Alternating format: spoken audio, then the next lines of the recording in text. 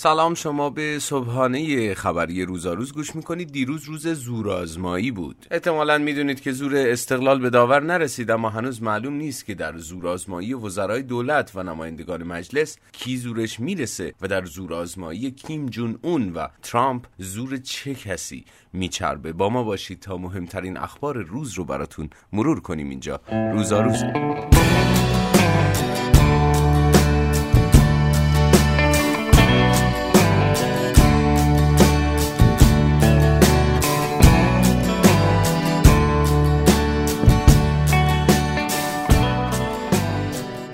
بازی استقلال و العین در چارچوب رقابت‌های لیگ قهرمانان آسیا از گروه چهارم این رقابت‌ها با تساوی 2-2 به پایان رسید. بازی خیلی تحت تاثیر داور بود. استقلال هم با داور جنگید هم با العین که بهترین تیم حال حاضر غرب آسیا است. یادمون باشه که استقلال چند ماه قبل به همین تیم 6-1 باخت، ولی دیشب چنان بازی کرد که اگر داور 2 پنالتی غلط به نفع العین نگرفته بود، میشد همین دیشب از صعود حتمی استقلال از گروهش حرف زد.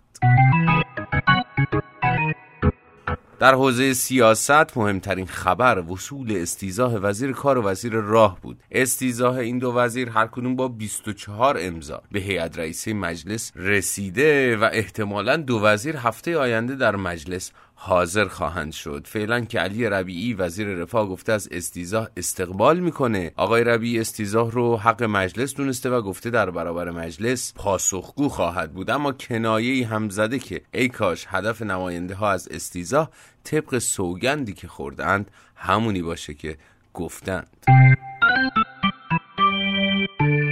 تا بحث رفاه داغه، یه تحلیل جالب رو براتون بگم. مسعود نیلی، دستیار ویژه رئیس جمهور در پژوهشگاه علوم انسانی و مطالعات فرهنگی، از فاصله درآمدی بسیار بالای صدک ثروتمند و فقیر جامعه خبر داده. نیلی گفته که سطح درآمد حدود 62 تا 65 میلیون نفر از جمعیت کشور بسیار نزدیک به همه و اینها در دهک‌های درآمدی میانی کشورند و اینقدر فاصله شون از هم کمه که اگر به یارانه یه دهک فقیرتر اضافه کنیم از دهک بالاتر خودش ثروتمندتر میشه. اما در دو سوی جامعه اختلاف درآمد به شدت بالاست، یعنی 800,000 نفری که بیشتر از بقیه درآمد دارند فاصله درآمدی بسیار زیادی با جامعه دارند. به گفته نیلی اگر فاصله درآمدی اون 800,000 نفر بسیار پر درآمد و 800,000 نفر بسیار کم درآمد ایران مقایسه بشه، شبیه فاصله درآمدی در آمریکاست و این فاصله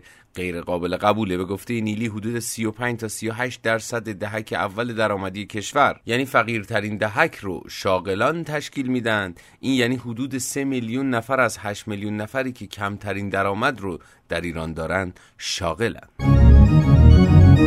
در حوزه بین الملل مهمترین خبر عقب نشینی کیم جون اون رهبر کره شمالی بود. رهبر کره شمالی به هیئت کره جنوبی که به این کشور سفر کرده بود اعلام کرده که حاضر مذاکره بر سر سلاح‌های هسته‌ای رو با آمریکا آغاز کنه و تا زمانی که این مذاکرات در حال انجامه تعهد میده که هیچ آزمایش موشکی انجام نده. اینطور که BBC ورلد خبر داده دلیل چرخش اون که به هیئت کره جنوبی اعلام شده این اعلام شده که در شرایطی که امنیت نظامی کره شمالی تامین بشه دلیلی برای نگهداری سلاح‌های هسته‌ای وجود نداره. جالبه که این مدت همه رسانه‌ها سر دیوانه تر بودن اون یا ترامپ شوخی می‌کردند و حالا برخلاف انتظار اون که فکر می‌کردیم دیوانه تره کوتاه اومده و واکنش عاقلانه تری نشون میده.